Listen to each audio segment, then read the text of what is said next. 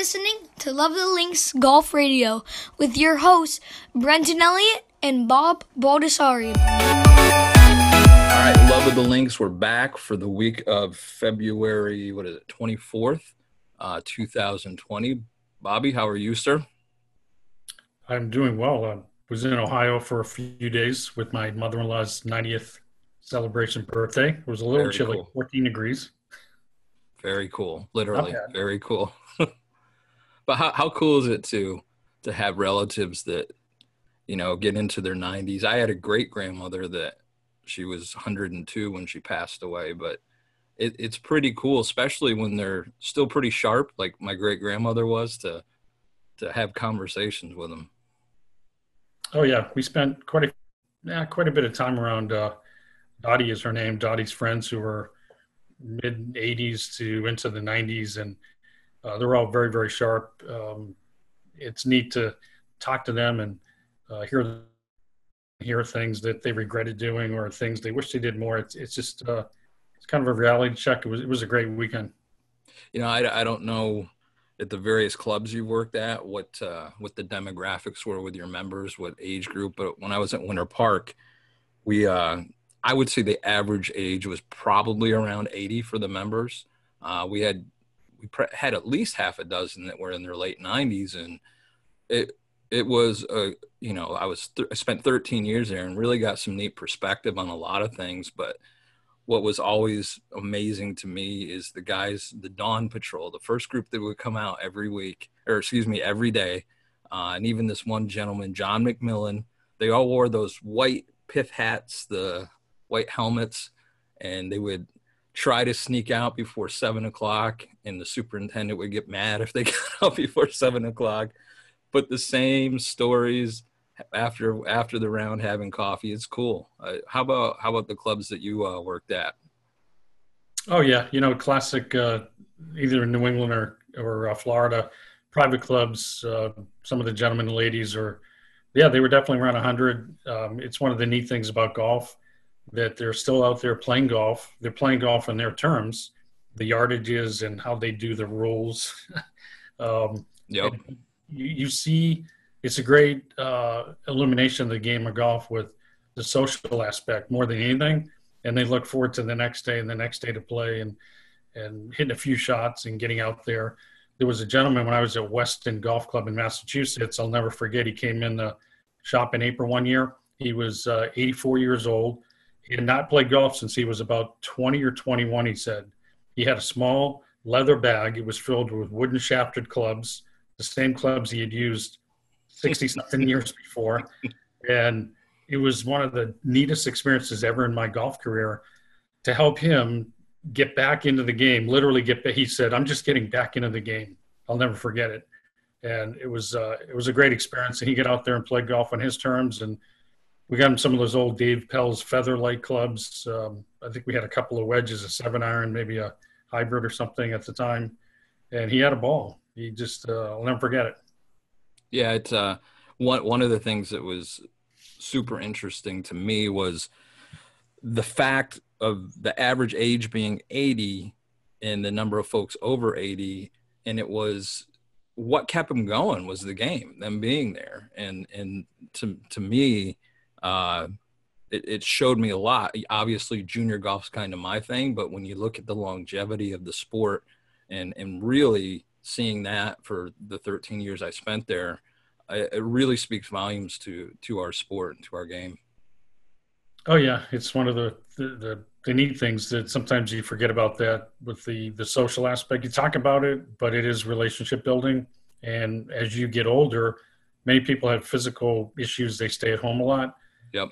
They get withdrawn from society. So simply the game of golf, looking forward to 9 holes every week, something like that. 6 holes, 3 holes, I don't care what it is. Just the idea of getting out there with your friends. And, I think it's one of the beautiful things about the game is you can get a lot out of it as you get older. Yeah. Well, our guest tonight, we'll jump to him. I see you just jumped on. Hello, Dr. Bob. How are you, sir? Hey, Brendan. Hi, Bob. How are you? Hello, doing well. Well, it's just the world of technology. I was just trying to figure everything out. and you had all the connections to me, and I finally figured it out. And that's why we have all the degrees behind my name. That's right. I saw your chat message, and I was trying to figure out how to get to you, but then you popped on. I was like, oh, good, we're there. No, we're good. We're good. It's great to see you both. You're both looking great. Thank you. The 2020. I know we're right in the middle of it now, so it's great to be here on the show.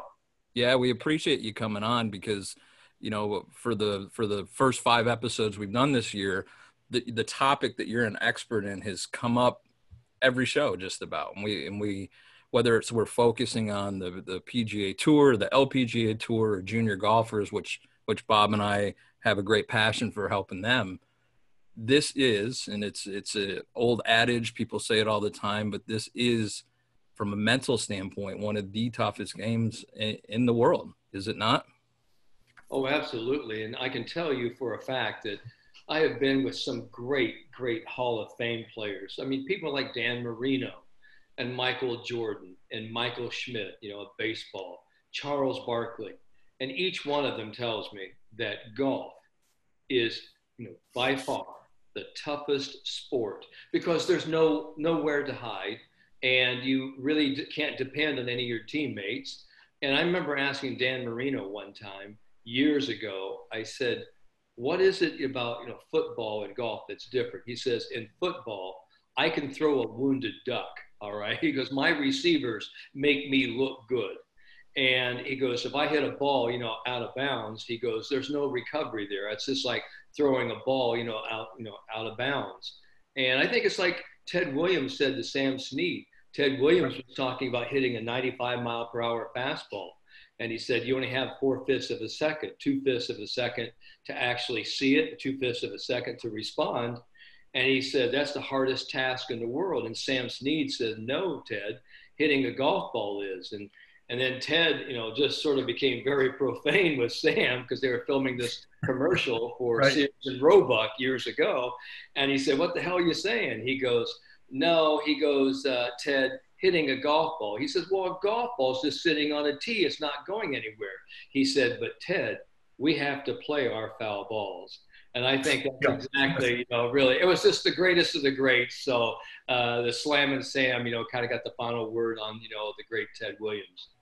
You know, it's interesting you brought up some non-golfers, some other athletes, because I know, Bob, when we were talking a couple episodes ago, we were talking about the Pebble Beach Pro-Am, and Bob, why don't you roll with this? You had some thoughts about some of the ex-NFL players or baseball players, hockey players.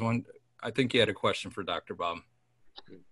Yeah, Dr. Barwood, it occurred to me in the last group on the last day, I believe it was Phil Mickelson was playing with, I'm totally, the 49ers quarterback after Montana, Steve Young. Oh, yeah.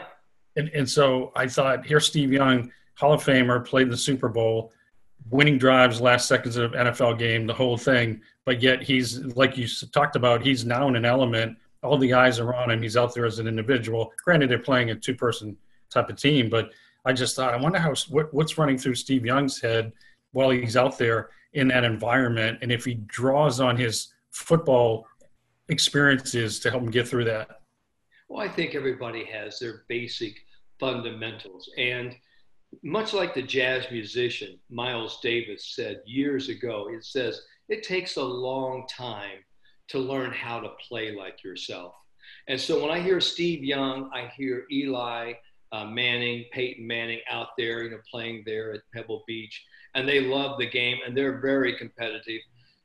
But when they get into their domain, they have a zone of control. A PGA, LPGA professional, even our junior players, when they get inside the ropes, what they have to understand is this is the zone. It's the zone of personal control. And I think that's really what happens when you have a Steve Young who can actually draw on so many positive experiences playing in front of a lot of people. The one thing that's different, though, he's not as competent, and I mean physically competent, maybe as he is of throwing a football or running an option play. He's not as competent with that wedge shot or trying to hit that 270-yard draw in the 18th hole at Pebble Beach. So they have to sort of draw on well, this is the best that I can do, and kind of go from there. And that's really what everybody has to do. They have to learn how to play their own game. And that's really one of the big cliches that is the golden secret to golf, learning how to play your game one shot at a time. Yeah, another question. I was wondering, are we using the proper term when we talk about the mental game, quote unquote? Is it more the attitude game? Is it, it's easy to throw around these terms and I got to work on my mental game. I mean, is that really the right phrase we should use? It's almost a partial understanding. When we start talking about golf, and I remember saying this years ago in one of my books, The 10 Commandments of Mind Power Golf, I thought I was very smart. And somebody asked me, is golf physical or is it mental? And I said, it's 100% physical. It's 100% mental. It's 100% emotional. And it's 100% compartmental. And people say, wow, that's a lot of percentages there, Dr. Bond. What I'm trying to say is it's totally integrated. How do you separate one from the other? Because action follows thought. But if your head isn't in the right place, the body really cannot follow. So it is a total synchronization, a synchrony of a lot of moving parts there. But when we talk about the mental game, for me, it's mental, it's emotional, it's neurophysiological. It's just a lot more than thinking positive thoughts. Everybody wants to sort of keep it so simple and dumb it down. But really, when it comes back to it, every major mistake that we make on the golf course was first precipitated by some mental or emotional error. And we actually see the physical outlay. We see the physical breakdown in that performance. But we first break down here between the ears and perhaps, in the guttural region. That's where we break down first. Yeah, and two of the concepts that you touch on quite a bit, I've watched quite a few of your videos and read some of your stuff, is the concepts of fear and expectations. And with my juniors, that is the one thing that keeps a lot of these kids from getting to that next level. The fear, and the fears they vary between kid to kid, but really from an expectation level, and it's all personal expectations. I think they have it in their mind that mom or dad are expecting this of me. My coach is expecting this of me. And what I tell my kids all the time, and hopefully you can expand on this for me, is the only expectations are the ones you put on yourself. And you have to trust what we're working on the range and try to come up with a way to stay in the now when you move on to the golf course. Well, I think, you're absolutely right, Brendan. And Bob, you are both, pundits in the field. And I started in junior golf 35 years ago. I started all the Nike golf schools across America. And I've been with David Ledbetter and the Ledbetter Golf Academy for the last 20 years. So we're all very familiar with this, with the expectations. But I always talk about the 99 percenters versus the 1 percenters. And the 99 percenters are all these juniors, and they're still the college players and still the tour players. The first thing they come in and ask you, they don't say, hey, Brendan, Bob, did you guys stay emotionally steady out there today? Did you have a great time today? They don't ask that. The first thing they ask is, what'd you shoot? What'd you score? And no one really cares what you really shot. And the only reason they're asking you that is that they're comparing themselves to you. And so what I'm trying to help people understand, being a 1 percenter means is that we look at the word fear. I'm big on acronyms, FEAR. The 99 percenters, all these kids are focusing everything around results, or they focus on expectations and results. That's where their fear comes from. And what I'm trying to do with the 1 percenters is use that same acronym, use that fear, use that energy, and turn it around. Instead of focusing on expectations, we're going to focus on execution, and then we will accept the result. So the execution is, this is what, Bobby or Susie can do.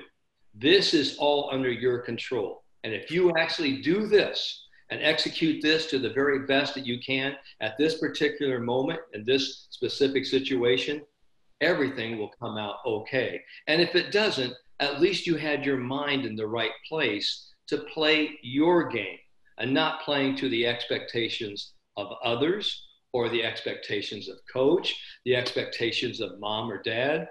And this whole notion about having personal expectations, that's really where pressure is. Mm-hmm. Because pressure is a value that we put on ourselves when we really think something's really important. And the more value we put on that importance, like, oh, I have to shoot a certain score, or I've got to make the cut, or I've got to make this flight, or I have to beat this person. That value turns into an internal pressure. So what I'm always trying to do is let's let go of these preset standards of expectations. Let's get into focusing on what you can control, and that is executing your process at this moment in time. Easier to talk about, tougher to do, but it is trainable and it is doable. And that's why we talk about mental discipline. And that's what I do. If that makes any sense to you guys. Absolutely, 100%. Oh, yeah.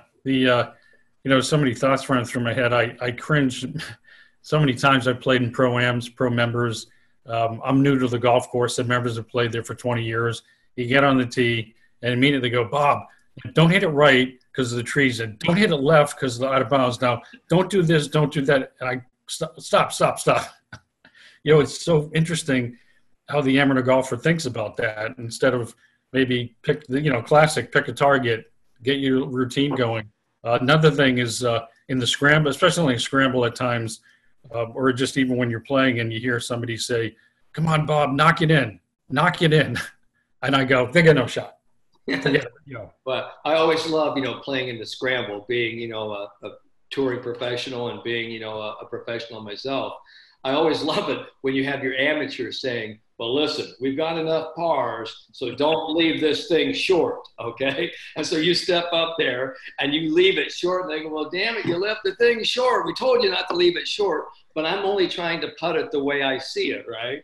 So, and then that's the great thing about being professional is that when you do a great job and you play great, and hey, it's a team effort, we're doing great. But then I'm just not trying to get it into anybody, but when you don't play well or you have an average day, our pro didn't help us a bit there. So it kind of gets us. But to me, the biggest thing for me, and we start talking about what's really important in the game, and really it's the chicken or the egg. What comes first, the great golf or the enjoyment and the satisfaction? And to me, you have to go out with a very simple philosophy that says, I can play today. This is my game. It's my dime. It's my time. And I'm going to actually give myself permission to play as great as I can, because we've got two different roads we can choose as golfers. We can choose the road that says, this is how I want to play. I choose to play great or allow myself to play great. And the other road where everybody takes it. And it's, boy, I hope I don't screw up. I'm going to play to avoid making mistakes. Mm-hmm. I'm going to play to avoid failure. So when I can get players to actually play great, take the blinders off, give yourself permission to enjoy, the game that you love. Now we're really cooking with gas. Now we're really doing something that's fun for everybody. So Bob, if you could, I'm curious, walk me through the process. Somebody comes to you for the first time. Whether it be a junior golfer or a tour player, is the process kind of the same? How does that all work? Well, I work, Brendan and Bob, on the human being model. So when people come in to see Dr. Bob Winters, they see me in a lot of different places. They see me as drbobwinters.com or theconfidencedoctor.com or davidledbetter.com. So they come in and see me. And the first thing I sit down, I start asking them questions like, what is it that you want? What is it that you expect? What do you want out of today? And also, I ask them this very basic question, are you good in relation to your golf? And it's almost like an elementary school question, because what I'm asking them is, I want them to tell me what they really feel, about their talent level. Do they really believe in their talent? Now, if there's a new golfer, a novice, obviously I don't ask that question. But what we do, we actually create a personal playing philosophy. We find out what they think about when they're playing well. We find out, what derails them. And then I ask them, what would be this ultimate warrior mindset that you want to have? And then we talk about all the success they have. And then we talk about, can you replicate that? Can you create, and can I help you create a custom tailored program for you, Bob, or you, Brendan?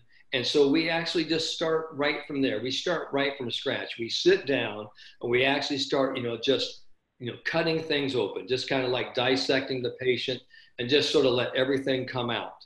And what we're trying to do is really peel the layers of the onion away so I can get to the emotional and the psychological core. What is it that you really want from today? And that's how we work. And I've been doing it now for a long time. And, we were thinking about how I got started in this business. I got started because I was playing competitive golf, wanted to play on the PGA Tour. And I've been fortunate enough, to play at every level in golf. Played in college, Division I, and went on, the PGA Q school, and then I got into sports vision, sports psychology, and was there at the University of Virginia with Bob Rotella for many, many years as an assistant coach there. And then, I linked up with David Ledbetter. And so it's just all been a fabulous journey about, learning, how the mind really, takes over, and it's the mind-body connection. But it isn't just one thing. I mean, it's a cornucopia of a lot of things. And like we've talked about, when I work with a player, it's just fascinating. Every day, every student is different. And that's really, when they come to me, I'm not one of these guys that kind of sits back. I'm pretty passionate about what I do. I love what I do. Every day is really exciting for me. And the most gratifying thing at the end of the day, end of the year, maybe even the decade, when people come back to me and say, the stuff that I learned from you, I'm still using to this day. And I have a lot of players on tour who still have some of those original sheets when they came into that first session with me. And we talked about, are you good? Yes. And I believe that, because that's the thing. When you step up on the tee for a junior, for a college player, amateur player, anyone, do you believe in your talent? Do you believe good things are going to happen? Because if you don't believe good things will happen, you're already 10 steps behind the 8 ball right there. Is that the differentiator between a tour player that is just on tour and a tour player that wins?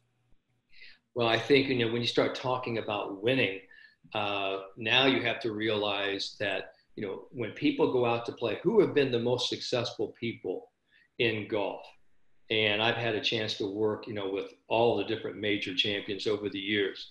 And the one thing that always comes to mind with me, and I'm always telling them this, is that the difference between the people that want to win and the people that do win is that the people put so much value on, I have to win this major championship. I've got to win this major championship. And they put this thing on a pedestal. And the people that go and play golf and really have the mental discipline and the emotional composure to say, it's golf. Let's play golf. Let's beat the golf course. The winning tends to, win them.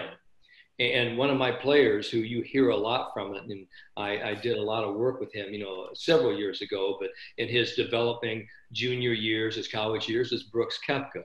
Because when you hear Brooks talk, Brooks has sort of this healthy chip on his shoulder where he says, I don't really care about anybody else. I'm going to play my game. I'm going to play the way I do it. But if you take a look at Jack Nicklaus, if you take a look at Tiger Woods, you take a look at Kathy Whitworth, you take a look at Annika Sorenstam, what did they do? They went out and just played golf. And Chichi Rodriguez, the great Puerto Rican golfer, Chichi told me one time, he said, Jack Nicklaus was the smartest golfer I ever played with. And I said, why?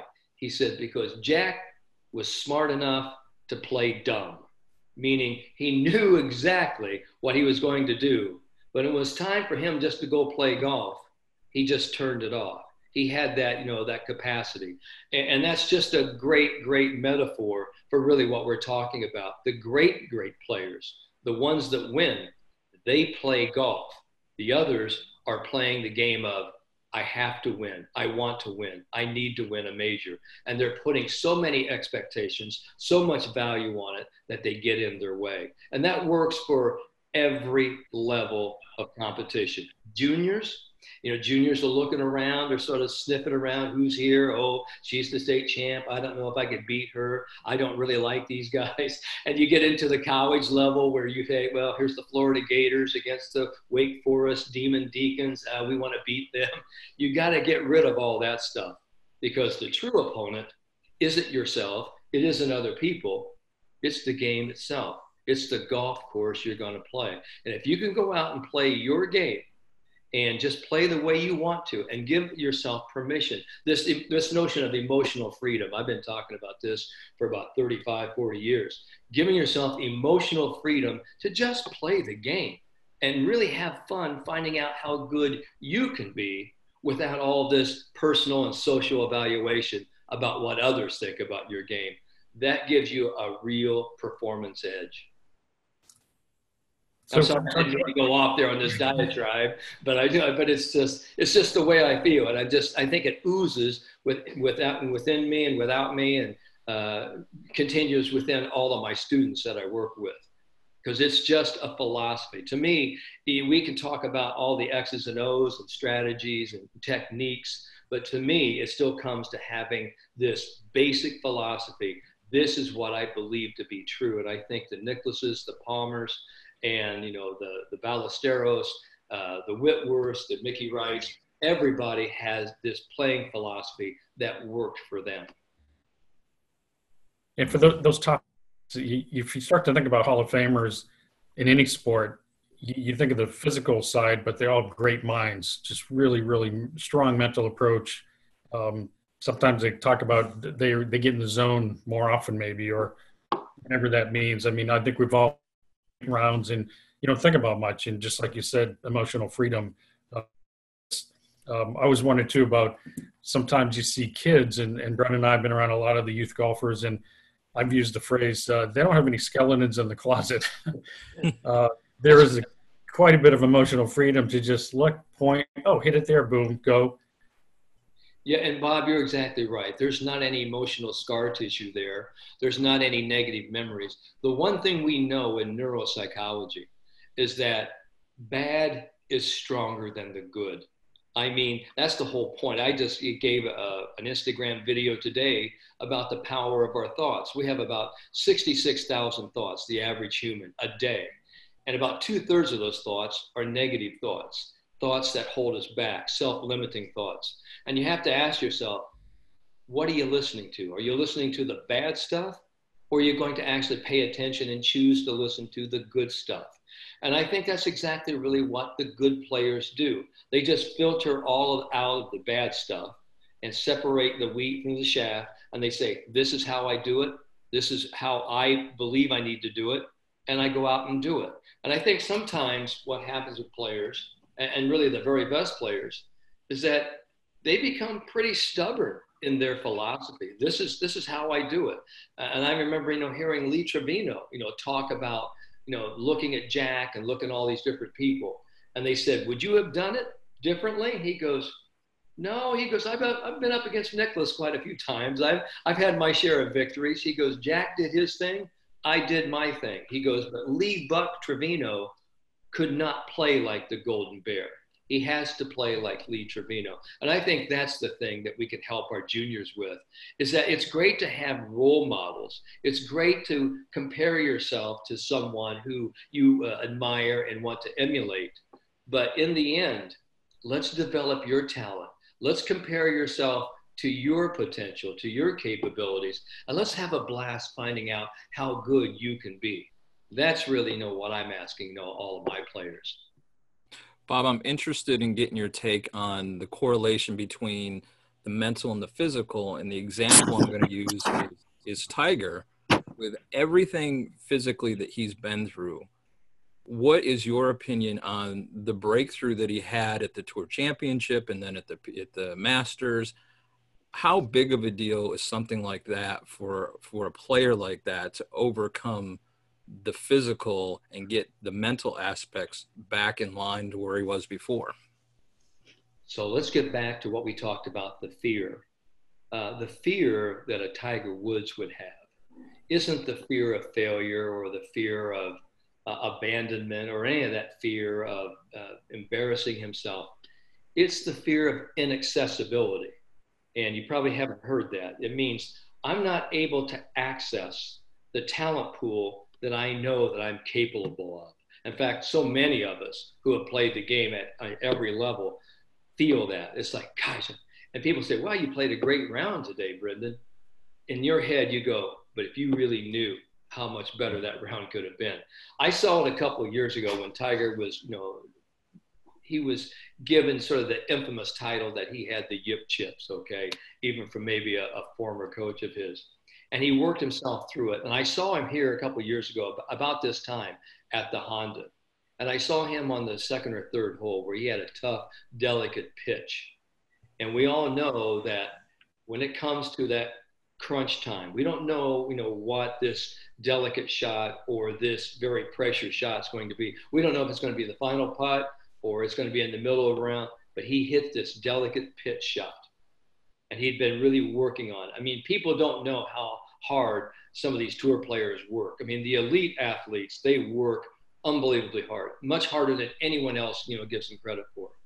When he hit that shot, and I saw the sort of the inner delight on Tiger, and I've known Tiger ever since 1994 when he played, for Stanford, and I was coaching at the University of Virginia. And I saw him, and I saw, sort of that, yeah, I saw that. He had like a little fist pump. He actually turned, and I said, right then, I said, that is sort of the turn where, Tiger was sort of making his move forward. For him to actually come back from, the 34 different surgeries and procedures that he has had to this date and time, it's huge. For him to have won the Masters last year. Yeah, he had a little help from some other people, but he still went out and did it. That, to me, was a masterful moment. And I've always said that last one he just won, the 15th, was probably harder for him than any of the other 14 before. Mm-hmm. Because, people don't realize is that the fear of, do I really have it? Maybe I might not win again. I mean, every tour player has that. They, that's why they love to win. They relish winning. And that's why sometimes when a player wins on tour or wins in college or wins junior tournaments, they go through just a series of wins because they go, was that all it was? I mean, I just did my thing. And it just seems like they get on a roll. But for Tiger to do that, yeah, that was pretty monumental. For him to overcome the physical, the mental, and I think, of this state, it was a lot of emotional turmoil. I mean, all the things if you think about all the different things he had to come through. And I got to tell you, I've always been, pretty tough on Tiger. I've always expected a lot of him, and he's always come through. I think it's the whole point. You always love to push him back in a corner and say that he's done, and he always wants to rise out of the ashes like a phoenix. So when we start talking about resilience, we start talking about tenacity, we start talking about grit, well, Tiger has all those things. And that's really what we want to actually sort of involve our juniors with. This whole notion of mental flexibility, mental tenacity, this notion of toughness, but also at the same time, building great competitive skills, being a good sport, understanding that failing's okay, because failing is the fertilizer of success. And I guarantee you that Tiger has failed a lot. And I think that's the whole thing little kids don't understand, is that they are so naive that they think, wow, I'm supposed to win. And that's what happens. You have a young, golfer, they win a lot, and all of a sudden they get to another level. And I always talk about, people say, well, Judy, you've been a big duck in a little pond for a long time. And they'll come to me and they'll say, what do you think about that? And I say, well, we are going into a larger body of water. I said, but I don't want you to lose your big duckness, okay? I just want you to understand it's still just golf. We have a lot of players out there. There's a lot of talent, but you haven't lost anything. You haven't become small. I don't want my players to be small. I want them to think big. I want them to believe big. I want them to have big time dreams. But at the same time, I have a lot of parents go, well, I just don't want to, set them up, for failure. I'm going, well, I feel bad for you, because anybody who's actually gone after big time dreams has had some big time failure. But they persevered, they got up, they bounced up, they became resilient, and they got through it. And that, to me, is some of the most important learning lessons that the game of golf provides for later on in life. Dr. Bob, you mentioned about the youth player. I've grown up in the game. My dad was a 53-year member of the PGA. And I remember when I was a kid, it was a little more imitation of swings. It was go play the game, play. It was how'd you play. It was improving your play related to score. And then I saw this shift over the years. So I started to, at my clubs, host the old PGA of America. They had a junior series. I hosted AJGA events. I hosted state events, a lot of youth golfers. And I would see parents walking around with cameras dissecting every swing.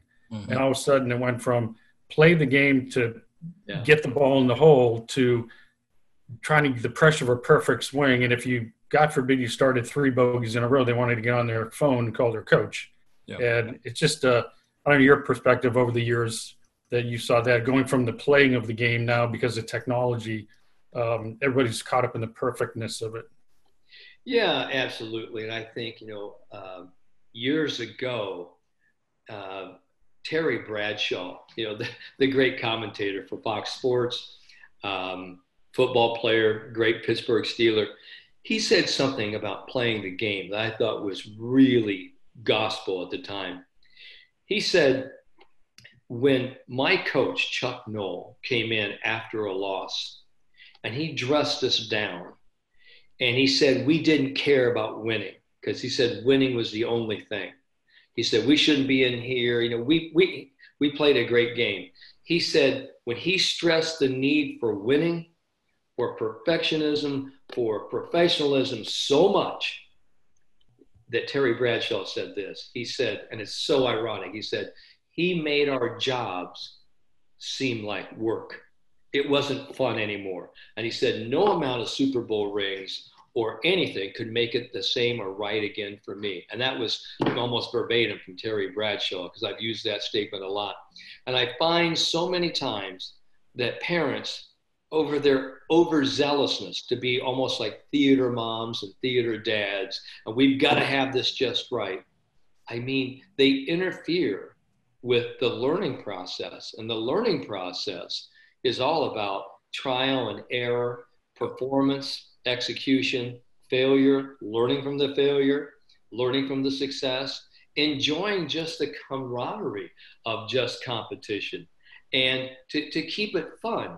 I mean, I've been a director and a tour tournament starter. I've never told players, gentlemen or golfers, work away, please. It was always play away, please. All right, play away from this spot. It was never about work. And I think what happens now is that the parents, because and God bless them, they're trying to do the very best they can. But that's why we always need to continue to do sort of these parent junior golf education series to almost coach the parents of the junior golfers so that, they're bringing them along, and it's okay. And I'm not saying that, high scores and throwing clubs, I'm not saying any of that. I'm just saying that they just need to understand it is a game. It's a very tough game. And the more that we actually try and stress for perfectionism and winning, we stifle the process. We stifle the enjoyment of the game, because that's really what the joy is about in golf. I always talk about, hey, okay, you want fundamentals? Let's talk about fundamentals. F-U-N, fun. Fun is the first 3 letters of that word, and the middle goes, duh, mental, all right? It's fun, duh, mental, all right? So that's the whole point. So we've got to understand from a parenting perspective and a coaching perspective, because I've always thought, some of the best coaches that I've actually been around, and I've been around some of the best in the world, they knew when to coach and then when to be quiet and not overcoach. And just sort of let the learning process kind of take form, and take shape by itself. And Mother Nature and trial and error and just kind of doing it yourself, that discovery process, that's a huge part, of this whole great game. So I understand really where you're coming from as well. It's a Yeah, great point. Great point. I love how you worded that. Real quick, I was in Pinehurst a few years ago for the U.S. Kids World Championship at the height of Jordan Spieth. He was playing his best, and I think it was John Bryan Godwin, when they do their parent orientation, said to the assembled parents there, by the way, does anybody know how many times Jordan Spieth qualified for this tournament? And hands are going up, 1, 5, 10. And they looked around, gave it a dramatic pause, and they said, he never qualified. He never made it to this so-called, the World Championships, the best of the best. So you just saw the look on the parents' face go, wow. So Jordan's had a pretty good career. I don't have to put all this pressure. It was a neat setting for that to see what that happen. And the funny thing is, being a former Division I college coach when I was at Virginia, my whole thing wasn't about let's go out and get the absolute best player we possibly could. I was there as an assistant coach, and my job behind my great friend, Coach Mike Morgan, was to develop all these players, to get their minds right and get them to be as good as they could possibly be. And so when I hear parents say, well, it's not a really big tournament, there's really nobody in it, it's not the AJGA, and AJGA runs a great, tremendous tournaments. And there's a lot of great tournaments. But what I really love some of the people to understand is that college coaches, they are looking, at all different tournaments, the lower tier tournaments, different tournaments. And I always tell my athletes, I don't care if you're playing in the Peter Pan Invitational or the Bonnie Bell tournament, whatever it is, as long as it's competition, coaches will find you out. They really will, because coaches, they recognize talent. But I always tell parents, it isn't just about golf talent. It's about the way, a young man or young woman carries himself, their sense of deportment, their character, their ability to bounce back. And they go, well, this isn't their best tournament. Coaches really want to see, players who aren't performing their best, because they want to say, do I put this person at my training table and make them a part of our university family? Do I really want this person to be part of us? The team cohesion, the team chemistry has to be there. And I think if more parents knew that, they would actually sort of ease off and say, listen, I want you to do well in the classroom, and I want you to, be an upright, great sports person, and I need you to be gracious, and I need you to take full advantage of this opportunity. These are the things I'd be telling, parents right now, because all these parents are saying, well, they've got to have the scores. They got to have the scores. Well, that becomes a catch-22, and it's like a dog trying to catch its tail. It never really happens. So, if we can actually, again, educate, these parents to say, hey, listen, here's really what college coaches are looking for. They're looking for great student athletes. Just not athletes. The student part has to come first, because as a college coach, you're going to sit there and go, wow, do I have to really work to keep this boy or girl in school? All right. So that's why I always say a student athlete. You're a student first, athlete second. And if I can help parents help, these young scholar athletes with their time management, boy, that really, carries over into a positive transfer in college, because in college, if you are a big-time golfer and go into class, there's very little time for any socialization. I mean, you better love what you're doing, love your school, love your teammates, because there's not much time for anything else, because you got to get some sleep in there too. Bob, that's a good segue from my last question for you, talking about a student and education. Obviously, you're at the top of your field in what you do. And I think anybody that is at the top of the field in anything that they do, they have to stay sharp. They have to stay educated. So who are some of your colleagues in this side of the golf industry that you may read, or are some areas you may look to continue your knowledge base? Yeah, every day, Brendan and Bob, every day. From someplace. I don't care if it's behavioral psychology, educational psychology, medicine, science, even motivational speakers like Anthony Robbins. I draw on, so many things. There's so many great books out there now, but I'll tell you what I get more substance from than almost anything else.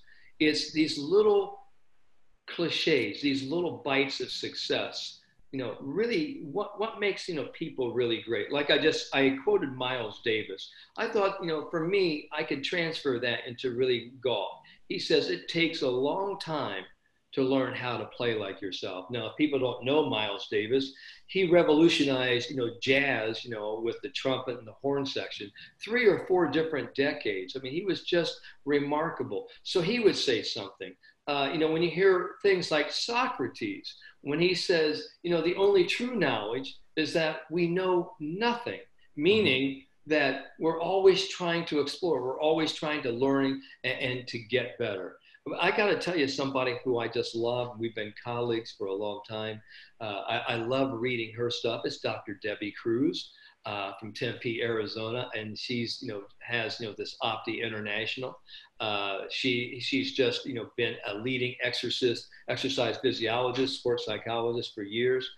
We've done a lot of things. I've worked with the Mayo Clinic with Dr. Bob Warren, who is the chief of neurosurgery. I mean, I love to read a lot of his stuff. We've done a lot of stuff with yips and focal dystonias. But I mean, just, the traditional, the regulars of people. Obviously, I'm with David Ledbetter. I love, reading all of David's, stuff. But, I read everybody's stuff, whether it's, Jim McLean or Peter Costas, or even, the stuff that you guys are putting out there. You guys are putting some great stuff out there for junior golf. So I'm just like a sponge. I'm just soaking up, from different places. There isn't just one fountain. And that's the whole point about golf. And I remember Bob Rotella and Linda Bunker saying to me one time, and it was the ultimate compliment to me. They had me by myself and I was a doctoral scholar. And they looked at me and they said, Winters, because we don't want you to do it the way that we do it. He goes, we don't expect you to be as good as us. We expect you to be greater. And, that's sort of that wonderful legacy, that torch. Here was, Dr. Bob Rotella, Dr. Linda Bunker. These were the 2 pundits in the field of sports psychology, motor learning, motor development. And they were telling me, hey, here is the torch. Here's what you need to do. And it isn't, hey, this is how we did it. Now you go, have a blast, find out how you're going to do it. And that's really what I've done for these last 25, 30 years. And I look back now in my career, back in 1977, I wrote my first master's thesis on the effects anxiety and stress have upon modern golf competition. And I kind of laugh about that as I look at that title now, because anxiety and stress have always had, factors on whether it was, old golf, performance or new golf performance. They're the same thing. The game is still about getting the ball from point A to point B to point C in the most efficient, effective, and economical manner possible. And that's why it's the greatest game ever invented. No one's really going to master it totally. You only get to touch it for a little while. That's what Byron Nelson told Tom Watson. He goes, you only get to touch it for a little while, but boy, when you touch it, it's an intoxicating feeling. Mm-hmm. Well, Bob, we really appreciate you coming on. Why don't you tell our listeners where they can catch up with you, whether it's a newsletter or Instagram or your website, or even come out and make an appointment with you? Well, I'll tell you what, thank you, Brendan and Bob. That's very nice. They can find me. I have, several websites. One of them is DRBOB Winters, drbobwinters.com. You can go there. I have a new one. I am trademarked as theconfidencedoctor.com, The Confidence Doctor. You could also find me at davidledbetter.com. And I'm on Instagram, Facebook, Dr. Robert Winters, Dr. Bob Winters, LinkedIn. I'm on all the social media channels, and they can Google me. And I'm always, and I'll tell you what, people say, you only work with the top players. No, I'll tell you what, who I work with. I work with everyone. I work with everyone who wants to get better, who wants to learn, and who's passionate about becoming the very best they can be. That's really who Dr. Bob Winters works with. And I knew that about you before we had you come on, and I was really excited, I know Bob was too, to have you come on. So thank you so much, Dr. Bob, and we'll cross paths soon, I'm sure. Well, I hope so. I tell you what, this was fun. It goes by really fast, doesn't it, when you're having fun? Absolutely. Thanks, Brendan. Thanks, Bob. Thanks for having me on. Okay. Thanks so much. We're going to have you back. Thank you. Good thoughts. Okay. Bye-bye now. So, folks, for Love of the Links, you can check us out on Instagram, on Facebook, on Twitter. You can check us out on YouTube. In fact, we're going to have the video portion of this conversation up on YouTube here pretty soon. The podcast portion will be on iHeartRadio, Pandora, any place basically you tune in for your podcast. Bob, any last thoughts? Yeah, it's really interesting. You know, people think about the 300-yard drive and trying to do the physicality of the perfect swing. And yeah, there's vast majority of people playing golf can't and won't ever do that, but they could be tour level mental side. Yeah. They could be tour level, you know, take care of your body health with that. One of our recent podcasts, you know, excel at the game and be at a tour level. Putting, you know, we talked about that, you know, before is, you know, why couldn't anybody be tour level putting? You know, you get caught up in the big shot, the big swing, but yeah, I love all that. Dr. Bob's awesome. It's just, that's areas you can improve your golf game tremendously. And that's an area I think more people are getting into. So yeah, it'd be great to have him come back down the road. I can listen to him all night. Yeah. And it, you know, it's not by mistake that we've had the guests that we've had so far. We haven't even gotten into the physical instruction side of the game yet, right? Because these aspects that we're looking at, the health, the mental, these are areas that are, you know, kind of neglected by a large majority of amateur golfers. So with that said, though, however, our next guest in coming weeks, actually, don't know if it'll be our next guest. We have to reschedule with Nick, but it will be Nick Clearwater, Vice President of Instruction with Golf Tech. And we'll definitely dive into all the technology of instruction. But we're looking to have some cool guests coming up in the coming weeks. Bob, appreciate your time, sir, as always. Always a pleasure. We'll talk soon. Thanks so much, everybody. Thanks for listening to Love of the Links Golf Radio.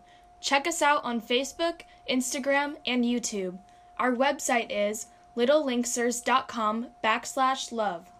You can email us at loveofthelinks@gmail.com.